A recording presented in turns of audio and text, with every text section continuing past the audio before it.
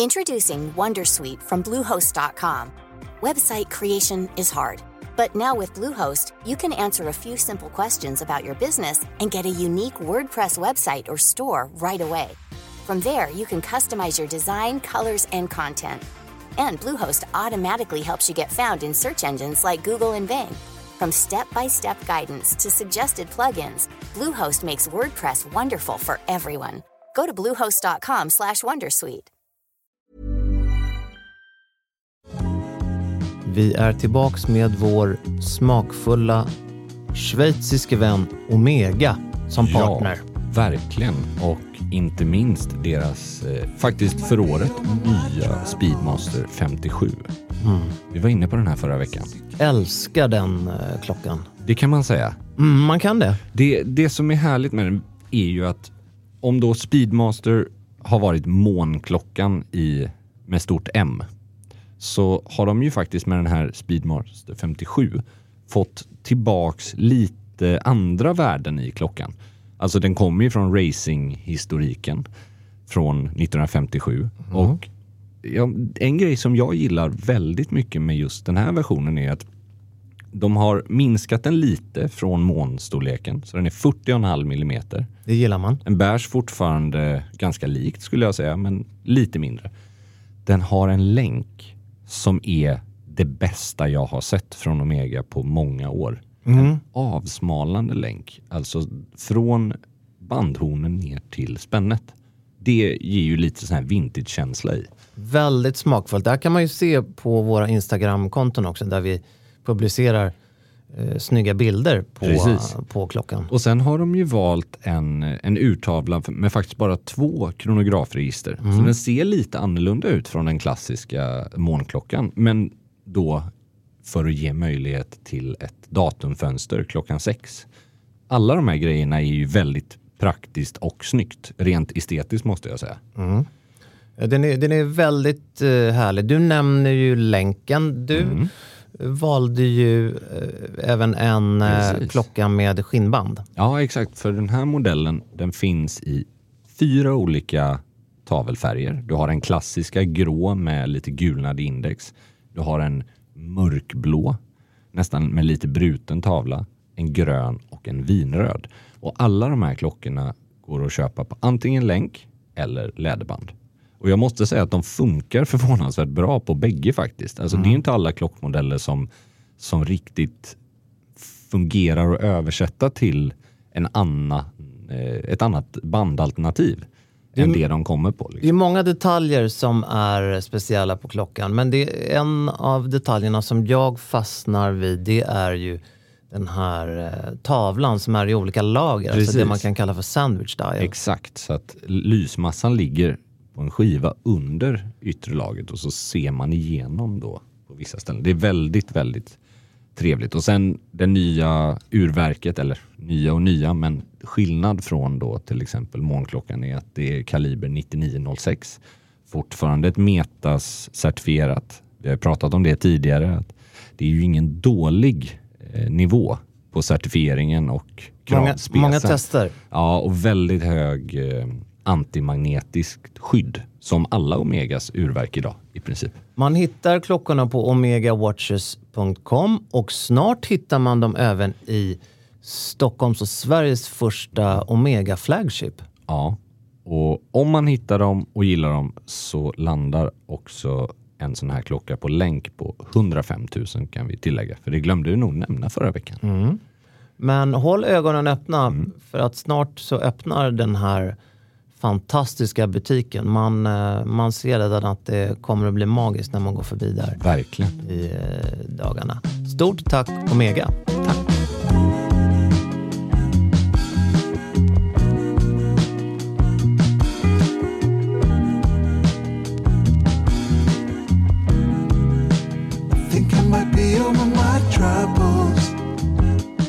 Och du unnade dig lite bilkörning på fel sida av vägen i helgen, va? Fy fan vad det var roligt. Och det var... Du har alltså kört ratten på fel sida? Det har jag faktiskt. Ja. Jag skulle nog säga att den här helgen som precis var, Den tillhör nog en av de 3 mest minnesvärda helgerna av mitt liv. På många sätt. Det där är extremt starka ord. Ja, det är faktiskt det med tanke på hur oerhört privilegierade du och jag är rörande olika former av pressresor och upplevelser i vårt jobb. Så det vill jag verkligen säga. Till saken hör att du fick ju ha din fru med dig. Vi kan vi ha bidragit. Och jag fick passa på att fylla år i samband med. Så berätta nu, vi ska förklara då vad det här...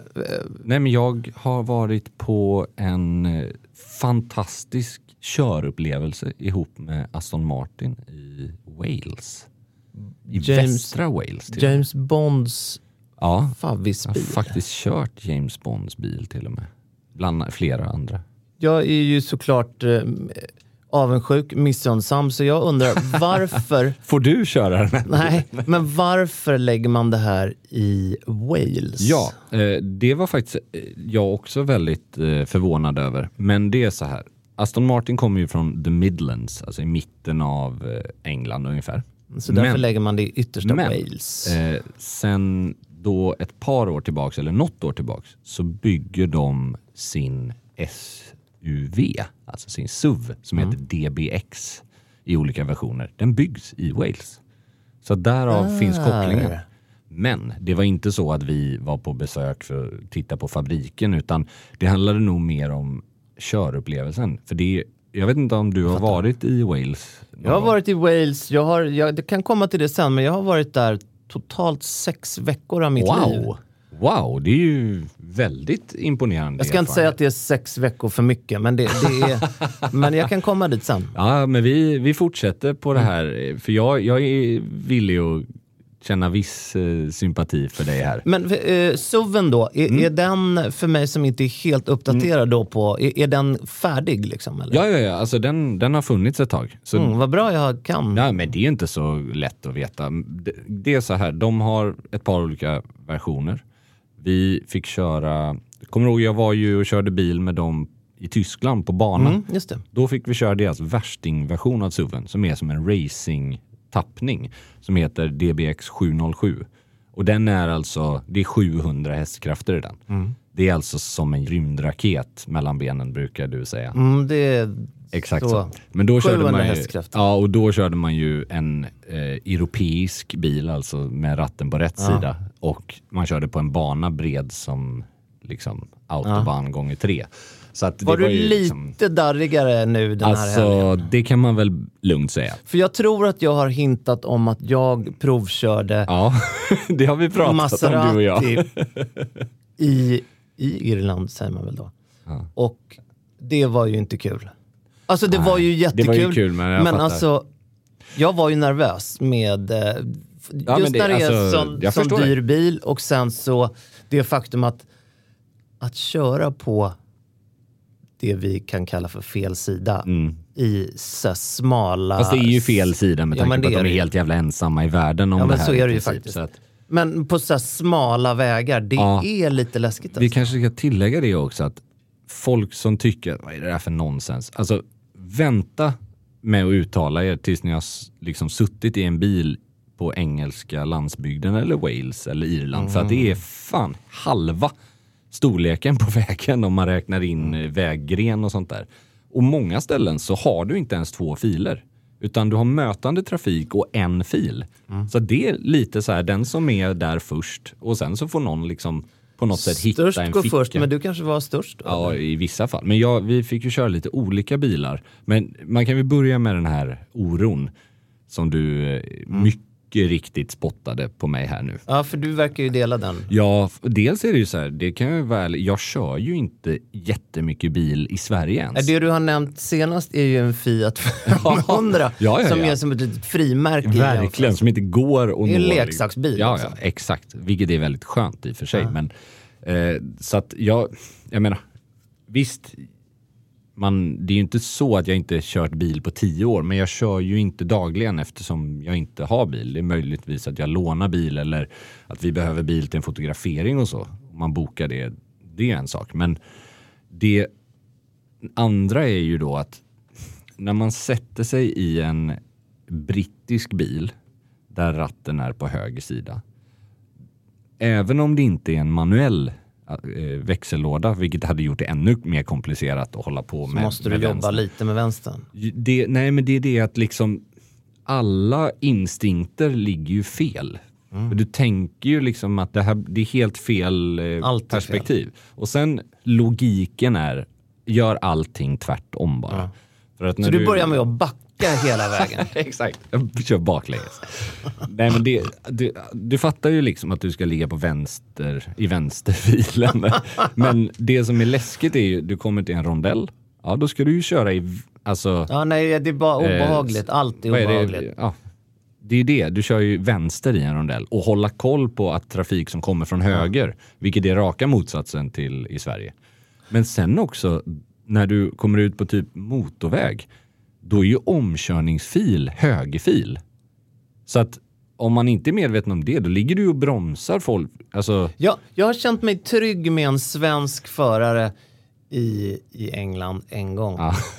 Det var F1 Marcus Eriksson. Men det som här, jag åkte med. Det här är dock en grej som är jävligt roligt, för F1-förare är ju enormt duktiga på att köra bil, men de är ju inte alltid så duktiga på trafikregler. Jag kände mig oerhört trygg. Det var som att sätta sig i en bil med en pappa. Han skulle jag nog vara väldigt trygg med också, men jag vet att det finns ett par förare som inte ens har körkort. Oj, ja, alltså det enda de har, de är ju otroliga på att köra bil, men de har ju, det är inte samma sak som att kunna högerregeln, vilket för övrigt jag inte vet om det finns. Det borde vara vänsterregeln i England. Förstår den förolämpningen när jag hade åkt med honom på banan på det har jag ju berättat 100 gånger, Silverstone, och han erbjuder sig att köra mig till mitt hotell och jag skulle be honom om körkort och få se hans körkort. Det hade ju varit väldigt roligt. Det hade jag inte tänkt göra. Självklart inte. Min kollega Andreas sa att det kan vara så att du inte har körkort. Jag menar med att vissa av de här förarna har ju kört professionellt sedan de var liksom 12 år. Alltså man börjar väl med go-kart. Ja, liksom. Exakt. Och sen så, alltså, du kan ju köra Formel 3 utan att ha åldern inne för att köra körkort. Det är bara det jag menar. Men åter till det absolut läskigaste med att köra bil i England. Det är inte trafikreglerna, för de sätter sig ganska snabbt, typ 25 minuter. Vad är det då? Det är ju positioneringen på vägen. Ja, det menar så. För att när du sitter på höger sida i en bil, då är det som att instinkten är ju att du är van vid att sitta på vänster sida även om du är i fel fil. Vilket är att bilen du vill undermedvetet åt vänster. Ja, det är hemskt. Och det är sjukt läskigt när du har en så smal väg. Och så har du liksom trottoarkant. Och ganska dyra fälgar också. Jag vet precis. Så att det du måste göra är att liksom lägga det nästan på, lägga det på mittenlinjen med högerdäcket. Jag kan tänka mig att det krävs kanske 4 dagar. Ja, sen är man inne i det där. Jag skulle säga att 2 dagar så kände jag mig trygg. Alltså, nu är du där. Jo, men det är viktigt att tillägga också. En stor del varför man är nojig är ju, som du var inne på, priset på bilen. Och jag tror att försäkringen på de här bilarna, det var så här, jag för mig att det stod, 10 000 pund är liksom, kostar det mer än det så kan ni bli ansvariga för någonting. Det var bara att jag insåg, fan, vad på en Aston Martin kostar mindre än 10 000 pund. Det är ju liksom, alltså, det är ju en reggplåt liksom. Så här, men det var ju som tur var ingen fara, inget som hände. Men vi fick köra då DBX, 2 stycken sådana, och sen fick vi köra 2 andra bilar som var jäkligt roligt. Kul! F1 Edition Vantage. Alltså det är som på tal om en Fiat 500, det är som en liten go-kart med jetmotor i liksom. Så den sitter ju jättelågt, vilket kan vara lite läskigt i början att se ut.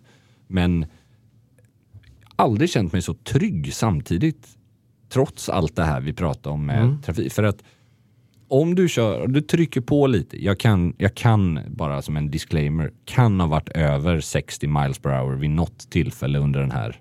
Hur mycket är 60 miles per hour? Ja, vad blir det då? Det är deras officiella... högsta? Nej, inte högsta, men på landsväg i England så har man 60. Och sen i städer så har man 20, 30 eller 40. Och där får man ju vara försiktig såklart. Men det kan ha hänt så att när man sätter sig i typ Aston Martin DBS till exempel, som är deras monster, deras svarta hingst, deras otämjda bäst. Och hur många hästar har den? Ja, men den har väl också något sånt där 700. Alltså det är liksom, plus att den är ganska, det är liksom en typ GT/supersport. Den är galen.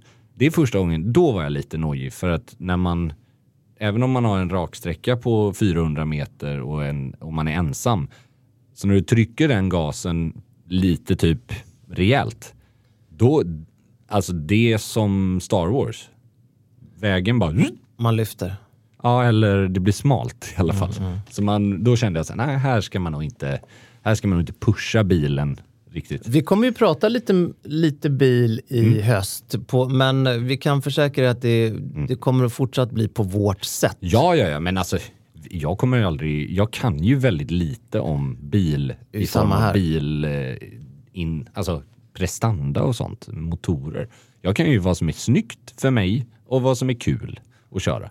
Och där tycker jag ju, och det säger jag inte för att jag var inbjuden av dem, utan det vet du, det har vi snackat om tidigare, att en grej jag gillar med den typen av bilar, ja men Aston Martin, framförallt de här liksom klassiska typ DB11 och de här, det är ju att till skillnad från typ en Lamborghini eller vissa av de andra supersportbilarna, så ser man ju liksom inte ut som ett rövhål om man åker förbi Strandvägen i en sån.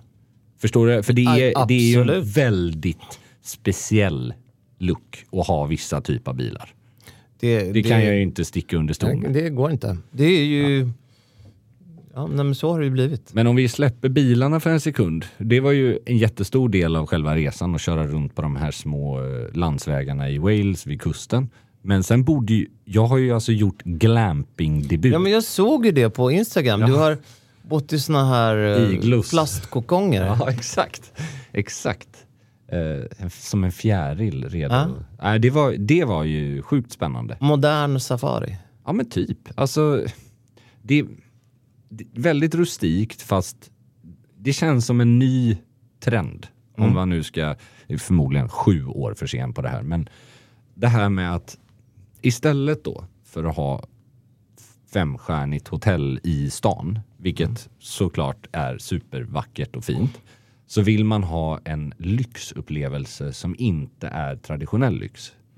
Och det är ju att ha liksom en egen, som en bungalow eller som ett eget litet hus, en cabana, där detaljerna är rustika men personlighet, alltså allting är liksom platsbyggt, och du har något sånt här badkar utomhus i sten och som är liksom perfekt tempererat, och du får en frukostkorg levererad vid frukost till din dörr varje morgon. Alltså du har en sån här vedeldad spis framför sängen, så att det är väldigt mycket livskvalitet och världens vackraste liksom landskap ut genom rutan då, eller ut genom den här iglon.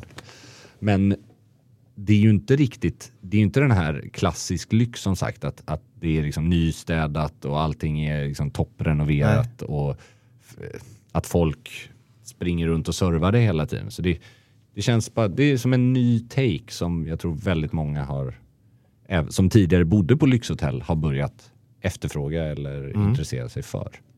Ekologiskt, du vet, allt som du i princip äter är närodlat. Och det här stället heter Forest Farm. Okej. Väldigt hipstrigt. Alltså på gott och ont, om jag ska vara ärlig. För vi har ju pratat mycket om service i podden. Och jag hävdar ju att servicen på en flygplats i Storbritannien är bättre än vad den är på många ställen på vinkrogar i Sverige. Eller framförallt på delar av Sverige. För att mentaliteten är att det är fint att ge service där. Ja, men det har vi ju verkligen. Det kommer förmodligen dels från drickskulturen också. Så självklart så spelar saker roll. Men jag kan ändå verkligen respektera. Alltså britterna är ju bäst i världen på att ge service. Tycker jag. Ja, intressant. Jag skulle nog säga amerikanerna. Men jag tycker att amerikanerna ibland kan bli lite för inkännande. Att det kan bli lite för dricksökande. Ja, alltså jag förstår ju och respekterar att det är därför. Men det får aldrig komma att det är därför. Det får aldrig kännas påstridigt eller lismande. Nej. Och jag gillar ju britternas liksom torrhet och artighet. Alltså, den är ju otrolig verkligen. Apropå resor och ta seden dit man kommer, som ju du ändå gjorde nu med den typ av bil som du verkligen körde på fel sida av vägen. Yep. Jag fick en inbjudan till Oktoberfest Wow! i München. Ja. Och lång historia kort, men jag valde att tacka nej av den enkla anledningen att jag omöjligt hade kunnat leva upp till klädkoden. Var det läderhosen och tyrolerhatt? Bavarian attire. Okej. Wow. Och Nej, den gör man inte gärna alltså. jag tycker att de som gör det rätt, det ser riktigt coolt ut tycker jag. Jag tycker det. Alltså, med de här jackorna. Men jackorna älskar man ju. Det är nästan som en sån Neru-krage. Ja, absolut, alltså, det är ju ordning och reda. Jag tror att det man förväxlar det med, det är ju på något vis en päron, alltså... Exakt. Men den här läderhosen, tyrolerhatt-tönten som... familjen, vad är de heter? Griswold heter så är det nog kanske. Ja, men... exakt. Päron till farsa. Men när det blir maskerad liksom. När det blir riktigt töntigt bara. Men de som gör det bra, både männen och kvinnorna, ser ju väldigt coola ut tycker jag. Ja, verkligen. Och man ska ju inte heller förlöjliga. Det är ju en tradition liksom, och en regional grej. Ja, jag kommer inte kunna dissa klädkoden. Då kommer jag ju bli helt... Nej, men då är man ju... Det är ju det fegaste att göra. Ja, åka det dit är... och inte bjuda till. Fek, det är oförskämt på många sätt. Ja, men jag håller med. Och jag tror inte ens att det går att hyra sådana kläder i Stockholm. Alltså för att då... Nej, men då blir det ju väldigt... Då är det rätt lätt fel ute också. För då blir det den där Buttricks-versionen av det. Liksom. Exakt så. Det vill man inte. Och då, det är ju som att örfila dem och komma dit i Buttricks-kläder. Liksom. Ja, för då driver man ju med dem. Istället för att skratta med dem, om man säger så. Men på tal, bara kort grej, på tal om det här med klädkod som ska vara lite lustig och var den gränsen går. Och att jag var ju på 50-årsfest nyligen. Där egentligen inte hade någon klädkod mer än hatt. Alla gäster ska ha hatt. Här vet jag ju vad du tycker, tror jag. Men det är vad jag tycker och tänker spontant. Men, Jag älskade det. I princip alla bjöd till och gjorde något. Och det kunde vara så här, jag hade liksom en ganska seriös grej. Jag hade kostym, alltså en ljus linnekostym, vit skjorta och en Panama-hatt. Ja. Och den Panama-hatten är liksom seriös. Det är inte någon sån här som en bekant sa, åsneföda som man har köpt på stranden för 5 euro liksom. Det är en schysst Panama-hatt som jag använder liksom i Frankrike då och då. Jag tror att jag måste bli mer vänligt inställd till... Ja, men någon hade en sån här Axl Rose-hatt. Alltså, du vet... resten av klädseln var som en vanlig fest, men det blev den här lilla detalj. Det blev inte maskerad i att någon kommer och ska se ut som liksom hertigen av ketchup. Nej, den här kvinnan var ju i det här fallet som bjöd in mig. Vi pratar engelska och då så sa jag till henne om jag refererade till klädseln som costume. Liksom. Och det var ju inte för att det här var ju en språkförbistringsfråga förstår vad du menar. Från mitt håll. Att jag inte... Så attire eller... Ja, eller hon korrigerade mig väldigt vänligt. Men hon sa inte attire, men hon var väldigt tydlig med att det var inte costume. Nej, absolut inte. Hon sa inte dresscode heller. Men hon var noga med att det här är inte något och jag menade jävla... ju inte att jag sa ju... Jag valde ju fel ord. Jag menade ju inte att det skulle vara lösnäsa och liksom... Dykt upp med lösnäsa. Nej, men det var ju alltså... Fy fan vad roligt. Ångrar du dig lite ändå? Ja, lite gör jag ju det. Jag tror att du hade gjort dig där ändå. Samtidigt den efforten att åka dit, betala... De skulle stå för det här var ju företagsrelaterat. Just det. Liksom. Alltså de skulle stå för en hotell... de skulle stå för en hotellnatt. Ja. Och skulle jag då åka dit en natt tidigare, det skulle bli en hotellnatt till, för att då under en dag köpa handla på dig. Ja, men handla på mig Och det hade ju gått på 10-15 000 kanske. Jag vet inte. Men jag det ska det vara ordentligt. Jag tror inte typ att Zara eller H&M har ett sånt kit redo. Men liksom. Och har de det så är det ju att komma i lösnäsa om du köper dem. Så är det faktiskt. Ska vi gå igenom då, hur skulle man tolka den? För jag är inte så, jag hade behövt göra en ganska gedigen googling och bildsökning för att Och jag hade hitta hoppats att du inte skulle gå in i det här, för att jag kan ju inte, jag kan ju bara beskriva hur det ser ut, och att de här jackorna men de är ju supersnygga. Är ju och det, som jag har förstått det här, så är ju jackorna, de är ofta sammet. Det är ju olika, jag skulle säga mocka, absolut. Mocka eller någon form av filt. Men jag ser ju mocka framför mig. Ja, jag har sett dem som sammetskavaj fast med sån nerurkrage, alltså ståkrage liksom. Inga lapeller eller slag som det heter på svenska. Om man har varit i några av de här orterna som exempelvis Saint Moritz eller Klosters eller så. Då är de frekventa. Då är det ju väldigt många jackor som är åt det hållet. Så är det. Samtidigt så är det ju här Bavarian attire, det är alltså då bayersk kostym eller klädkod då. Men det är inte liksom hängslebyxor? Jo, det tror jag. För då tänker jag... för hängslen, och så brukar de ju inte helt sällan ha en sån här farfarströja. Alltså du vet, långärmad t-shirt med knäppning ner till bröstet. Det jag läste var smårutig skjorta. Ja, du ser. Nu är det ju någon som lyssnar på det här som kan allt. Ja, men så är det ibland. Det är ju som när vi pratar bilar. Vi kan det har inte varit jättekul att höra. Återkom gärna till oss med vad som är en korrekt bayersk klädkod eller klädstil. Klädkod, nej men så...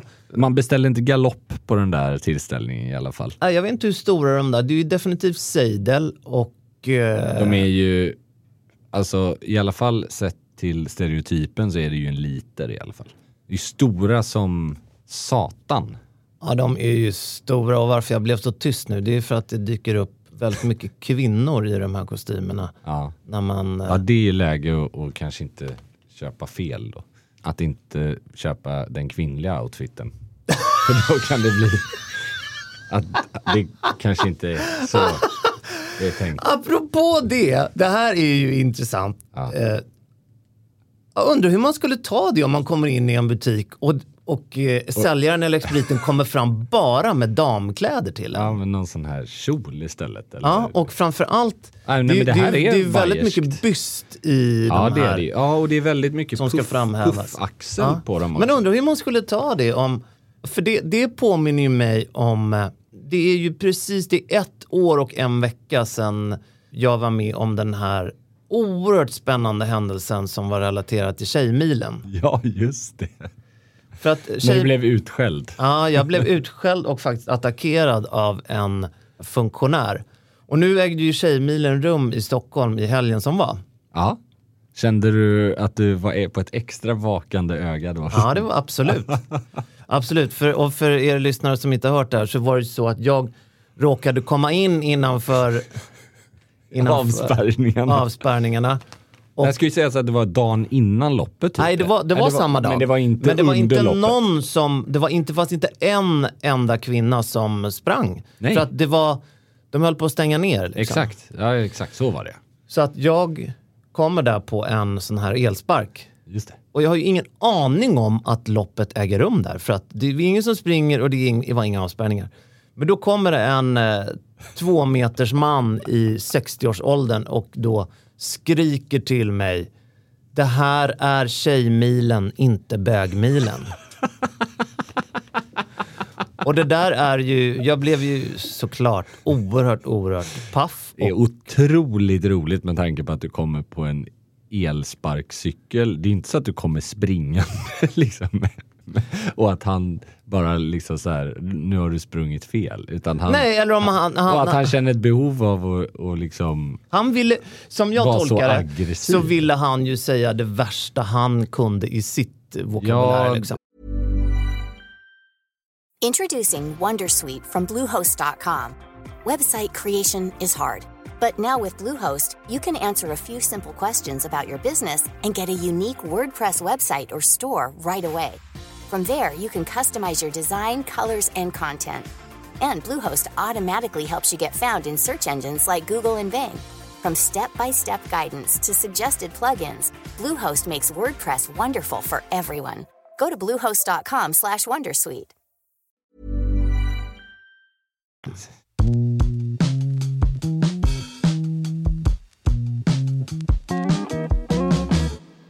Jag kommer att tänka på det nu, just med tanke på att det här var precis 1 år sedan. Och vad som hade hänt om man hade gått in i München för att köpa Bavarian Attire och expediten kommit ur med urringad kjol.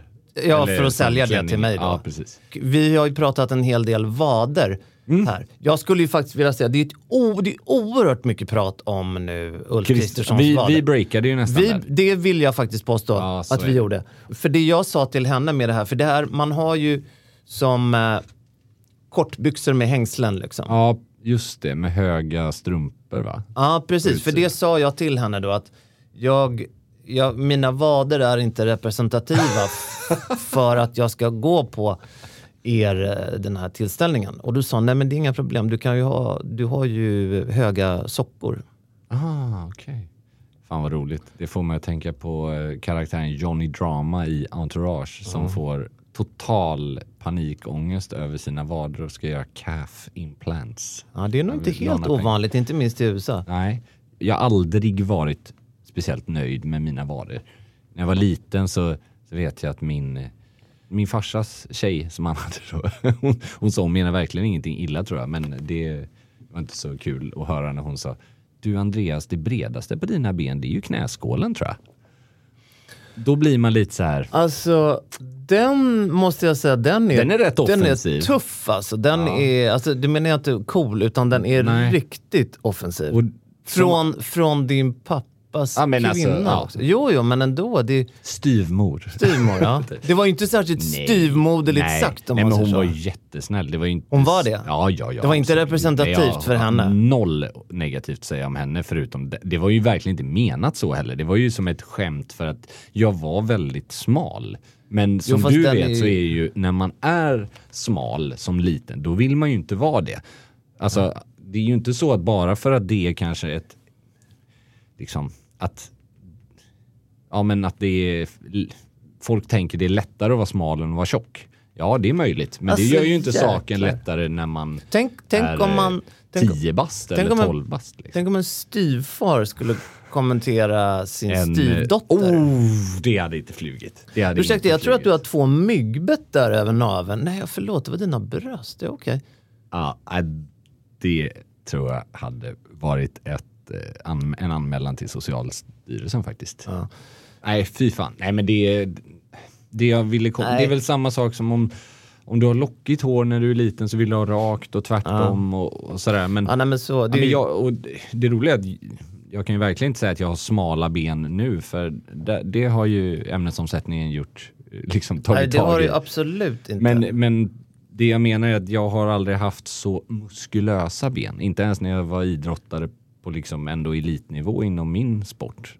Så man kan ju ha liksom man kan ju ha typ bra spänst eller man kan vara snabb, men just jag har aldrig haft muskliga ben liksom. Så att den grejen, det är klart, man kanske inte, jag har aldrig liksom varit så här stor kring att bära shorts, och när jag såg bilder från i somras, då är det ju liksom, det är ju mer spaghetti med knut. Ja, verkligen. Nej, men, och det är ju också den looken man kanske då eftersträvar, den här lite 60-tals badbyxstilen, snarare än att se ut som en supergymmad person på överkropp. För då kan det bli lite så här skipped leg day-känsla. För en själv också. Sen kan jag ju säga att det är ju en grej som jag kunde bli alltså riktigt irriterad på. Jag vet, jag la ut någon bild för massa år sedan, eller några år sedan, från Frankrike. Jag och en polares tjej var på bild efter stranden så här. Och då så här, att folk kommenterar så här, skipped leg day. Och det är inte så att, alltså det är en vanlig bild liksom. För att man har shorts på det. Då kan jag bli lite så här, ja men fan var du på liksom hövlighetslektionen, din idiot. Alltså så här, vem... Och det var ju ett artigt svar av dig. Nej men, exakt. Nej, men jag skulle inte svara det. Men jag menar bara... Nej, men man får liksom... inte glömma heller alltså... Det är ju inte, det jag menar är, jag förstår inte hur, jag förstår ju att folk kan kommentera om man är en semipublik person, även om vi är långt ifrån alltså offentliga personer. Jag tror att nu kommer ju en möjligen pappig kommentar här, men det är ju så här, man får inte glömma att folk sitter, många ska jag säga, sitter ensamma. Och det här är inget försvar, det är mer en förklaring till. Sen tror jag också att du och jag, eller jag kan bara tala för mig själv, är så extremt förskonad från det som händer på nätet när det handlar om och kvinnor, vad de elakheter. Ja, men herregud. Och när då... Men vi har ju väldigt trevliga följare och lyssnare också. Extremt så. Men jag tror att om man öppnar en dörr som vi kanske sällan öppnar, nämligen att visa hud och visa kropp. Ja. Och vilket jag tycker man har all rätt att göra, det är bara inte för mig. Liksom. Nej, och samtidigt skulle du ligga och hetspumpa i gymmet, då skulle du också bidra till en kultur. Exakt. Och nu menar jag att du skulle visa upp det. Ja, så att det är så här, och, jag tror att... Ja, men det som stör mig, det är att folk, och det här förstår jag att vi två är alltså väldigt liksom, skonade från. Ja. Men när det är en sak så här, om vi sticker ut hakan och säger det här är bra stil enligt oss klädmässigt. Det är ett val vi har gjort, vilka kläder vi har tagit på oss, vad vi tipsar om. Det får man ha vilka åsikter man vill om. Men människor som har åsikter på andra människors så här, utseende, det är en annan sak. Saker som liksom så här, jag håller helt vad ful näsa du har, eller vad fula tänder, eller vad fula ben, liksom det att gå över väldigt många gränser. Det är ju verkligen att sätta någon, för jag menar om de inte gillar min klädstil, men det är en personlighets, du gillar det, jag gillar det, men att det är fel på dig som person, jag håller helt med. Det kan ju skapa, det är något av det lägsta man kan göra. Nu menar inte jag att det skapade någon trauma för mig, det är liksom så här, okej, hej då, du behöver inte följa mig. Du har ju bara för mig nämnt terapisessionerna från det här som din förra styvmor. Ja, nej men verkligen. Men det är inte mer än 600-700 timmar som jag har gått igenom. Nej, och lika många 100 000. Precis. Så att jag är ganska lyckligt lottad där. Ja, nej men man ska vara försiktig. Man ska visa respekt. Ja, och framförallt det här att människor måste börja återgå till, säg ingenting du inte hade sagt i person på nätet. Alltså, för kan du säga någonting till någon när du står rakt framför? Ja men fine, då är det väl förmodligen tillräckligt viktigt. Sen tror jag också att vissa, du sa ju rövhål tidigare, och vissa sådana rövhål, det är i vissa fall samma typ av människor som faktiskt skulle kunna säga absolut. Ja, för att de lever i ett parallellt universum där normen är att kontinuerligt vara ganska elak. Jo, fast jag håller inte med om det. Ja, men jag vet att den personen, jag säger inte att den personen var så där, men där elakhet är vardag. Jag fattar. Det är inte, den personligheten finns inte bara på nätet, utan den finns faktiskt så är det definitivt. IRL också. Det enda jag menar är att jag själv varit med om flera gånger att när någon som är en riddare på nätet som har väldigt lätt att uttrycka sig kritiskt och negativt och elakt, när man om man svarar den personen på något form av konstruktivt sätt och inte ger tillbaks med samma mynt.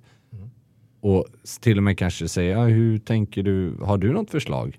Alltså, det är 9 av 10 fall. Så mjuknar ju de och säger, jag kanske var lite hårdare, förlåt.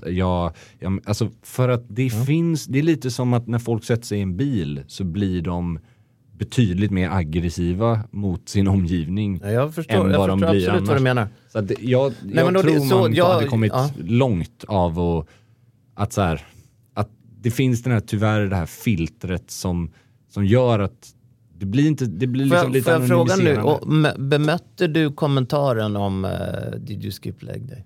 Jag tror att jag skrev så här, that's not a very polite thing to say. Eller något sånt där. Alltså mer för att så här, få den personen kanske att reflektera över, det kanske inte var så smart. Men istället för att säga, fan, du ser ut som ett jävla kylskåp i din kostym. Ja, men det är ju att lägga sig under den nivån. Ja, exakt. Och plus att vad har jag uppnått av att få den personen att må lika dåligt som han försökte få mig att må? Ingenting. Det är bättre att visa, ska jag få honom att må dåligt på något sätt? För det är alltid en honom. Ja, fast man vill inte bidra med den kulturen. Men då ska det ju vara över sitt eget beteende och inte över sin egen kropp eller något annat som han inte kan styra över. Det är ju det som är hela poängen. Jag tar gärna kritik för mitt beteende eller mina val, men inte för saker vi ingen av oss kan hjälpa eller styra över. Det är intressant hur vi landar på det här spåret. Jo, men det är ju någonting som berör väldigt många av... Det var den bayerska klädstilen som lämnar mycket att visa på vaderna. Det var väl så vi landade. Och så det började, tror jag. Ja, och det här att vissa klädesplagg, ett annat klädesplagg som jag väldigt sällan bär, det är ju linne. Alltså plagget, inte materialet. Och det du överraskar alltså för varje avsnitt här nu. Det är också så här, det är ju inte en fråga om... Men nu menar du alltså plagget linne? Ja, det gör jag väldigt sällan. Jag bär nästan aldrig ett linne. Jag vet inte vad det är. Och nu vill inte jag vara så oartig som den här mannen som kommenterade det här med skiplägg. Men jag tror inte att det är så många som blir förvånade. Nej, men jag menar mer alltså så här, varför gör jag inte det? Jo, för att jag tycker inte att det ser så bra ut på mig. Men jag kan tycka på riktigt att det ser ganska bra ut på vissa personer. Och jag vet inte om det har med hållning att göra eller om det har med... Men tänker du som ett underplagg tycker jag att det är snyggt på nästan alla. Alltså om du har det under en skärta, ett ganska djupt... Som en djupringad t-shirt. Som liksom. Bara liksom när du knäpper din... bästa exemplet är väl en westernskjorta till exempel. För det brukar ju du ha ibland. Ja, en sån t-shirt. Då är en sån t-shirt. Men det är mest bara för att ge den här lager på lager-känslan. Så du vill ha någonting litet som bara... Liksom, det är inte för att dölja brösthår. Det är inte sån, det är inte av artighetsskäl om man säger så. Det är bara för att om du har då skjortan och sen en kavaj, då blir det liksom 3 lager. Det finns en dynamik i det som jag tycker är fint. Det här med linne, det är nästan så att jag måste reda ut om du är ironisk. För att, nej. Men om du tar så här, Benjamin Ingrosso ser ut som en slät miljard i ett par höga kostymbrallor och ett instoppat tajt linne. Jag skulle aldrig vara bekväm med den looken. Nej, det är det jag menar. Nej, men jag menar, det är ju ändå så att han ser ju svinbra ut. Ja. Så det är ju inte så att det är fel på produkten. Nej, det är bara fel på... men det är väl helt enkelt så att, och det vet vi ju, men att vissa plagg är andra personer. Ja, absolut. Sen är det ju... Men sen kommer ju du undan med väldigt mycket som inte jag kommer undan med. Nej, jag tror inte att Benjamin Ingrosso ser bättre ut klädesmässigt än mig i 3-delad kostym. Alltså, absolut, det är inte hans... Nej, men det har ju med hans stil exakt, att göra. Men det är det jag menar, att vissa plagg det lät som att du var förvånad över... Jaha, jag fattar. Nej, över att du inte bär linne. Liksom. Jag menar mer att liksom vissa plagg likt shorts till exempel. Om man inte älskar sina vader. Om man inte vill framhäva dem. Då blir det ju naturligt att när det inte är 37 grader varmt så kanske man inte har shorts. Man har ett par långbyxor istället fast som är svala. Och lite så, om man inte tycker att det ser så snyggt ut på sig själv med linne då av olika anledningar så har man väl inte det. Alltså, han är ju, jag känner inte alls honom, men han verkar ju vara otroligt charmig. Oerhört. Och han ser ju väldigt bra ut och han har ju liksom ett klädkoncept som är väldigt, det finns en väldigt röd tråd tycker så jag. Så är det i liksom, han gör det bra. Ja. Men att kopiera den stilen om man är i, som sagt var, det vet ju de flesta väl lyssnare, det är ju några år emellan dig och mig. Ja, men att gå... Några år mellan mig och Benjamin Ingrosso också. Men att då gilla hans stil och sno den, framför allt om han är lite äldre. Du blir ju thailändsk sexturist liksom. Ja, jo tack. Nej, men alltså, jag fattar vad du är ute efter det här. Ja, absolut. Om du inte är Iggy Pop. Ja. Mick Jagger. Då behöver du inte fråga. Nej. Då är du så självklar i det. Det är väl ett ännu mer extremt exempel. Det är väl Harry Styles då. Som jag vet att Benjamin Ingrosso inte vill hävda är en inspiration till hans klädstil. Och det kanske det inte är. Men en av de världens just nu mest inflytelserika stilikonerna som är helt omöjlig att sno stilen av. På grund av att om du inte är Harry Styles så kan du med väldigt få undantag bära den stilen naturligt. Nu börjar jag förstå din jämförelse här med linnet och liksom vad man... jag trodde nämligen att du höll på att breaka någonting. Nej. Men en kvinnlig knytblus är ju svårare om man är 45 och åker tunnelbana i Stockholm. Det är väl också så att... Eller? Jag vet inte. Nej, men det är väl också så att för att vara artist och nå ut i det berömda bruset så måste du, eller inte måste, men du har många fördelar av att sticka ut visuellt och estetiskt. Ja, och du har ju dessutom scenkläder som är historiskt ska vara mer offensiva än vad du ska bära normalt. Alltså, och det är ju alltså ser du ut som en snubbe som åker runt på en sån här spark på en flygplats liksom med Excel-kostymen då... Eller ser ut som Magnus Bettner är liksom en t-shirt och jeans, då blir det ju också så här, det är inget fel i det, han är ju ståuppkomiker liksom, så hans jobb kanske inte är att vara den typen av artist, men det är klart som fasen att när man har sett de största på scen så har ju de burit upp det där ganska imponerande, måste man ju säga, de där helt galna kostymerna. Och det är intressant det här tycker jag av så många anledningar, för att jag avskyr ju att vara liksom så kategorisk att vissa plagg kan man bara ha till en viss ålder. Jag tycker till exempel att det här med t-shirt med tryck har en viss ålder. Det är bara skitsnack. Det är det ju. Man ska ju aldrig ha t-shirt med tryck. Nej, jag håller ju inte med. Men det handlar om vad det är för typ av tryck och vad som står och bla bla bla. Men just linnet, och det har vi inte pratat om. Nej, tror jag. Utan vi har bara pratat om kvaliteten. Men vi pratar inte om nätlinne nu, nätbrynjor. Nej, det är ju inte liksom en wife beater, utan nu pratar vi om någon form av mer traditionellt. Ja, och det är ju... Det är få som bär upp det. Det kan jag säga gäller även på gym. För det händer ju att de som är mer frispråkiga med sin egen kropp, eller exponeringen av sin egen kropp på gymmet, alltså män, de har ju, en del har ju de här men typ tänk ett brottarlinne fast i större storlek, så det är som två strängar bara som hänger och så djupt urringade under och även djupa ärmhål. Vanligtvis samma bärare som har gorilla pants också. Ja, exakt så. Den enda gången jag tycker att det är snyggt med sådana lite vidare eller linne överlag, det är ju och det här är ju inte menat som någon kroppshets, tvärtom, men det är lite som vi snackade om med speedo, så att det är liksom, det kräver en viss kropp för att det ska se bra ut. Och det är hemskt att säga, men det är därför det är inte så många som har det kanske. För att känna sig bekväm i det, så ett linne, då behöver man vara ganska smal tycker jag. Alltså så här, för annars så ser man själv, känner sig lite korvig liksom. Lätt. Men jag kan också tycka att ett linne kan ge pondus åt en, för att tala klarspråk, väldigt fet man. En rondör. Ja, men jag kan tänka mig att nu gick ju han tragiskt bort nu, men Zlatans agent Mino Raiola. Ja, absolut. Han på akterdäck på en yacht. Han har mycket attityd, eller hade. I ett linne. Ja. Och liksom, det är ju oerhört mycket pondus.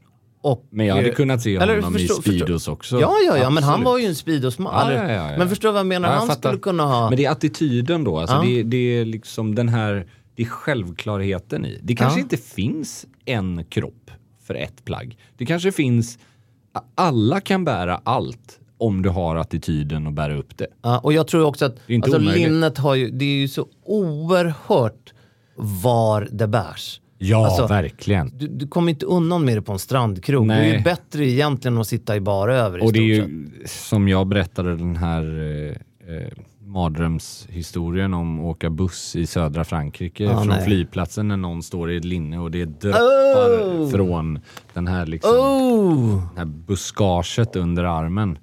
Alltså det är ju också en sanitär oangelägenhet eftersom bara en t-shirt gör ju ganska mycket i vad den döljer i de regionerna.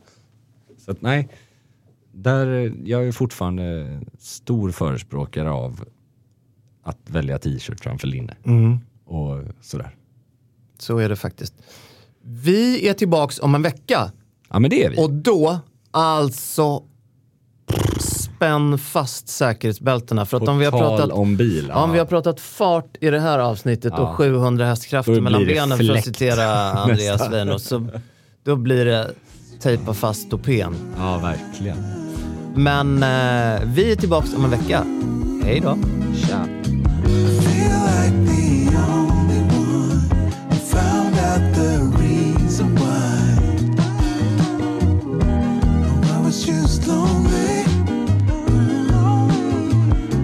Since you came around, all I see is tomorrow.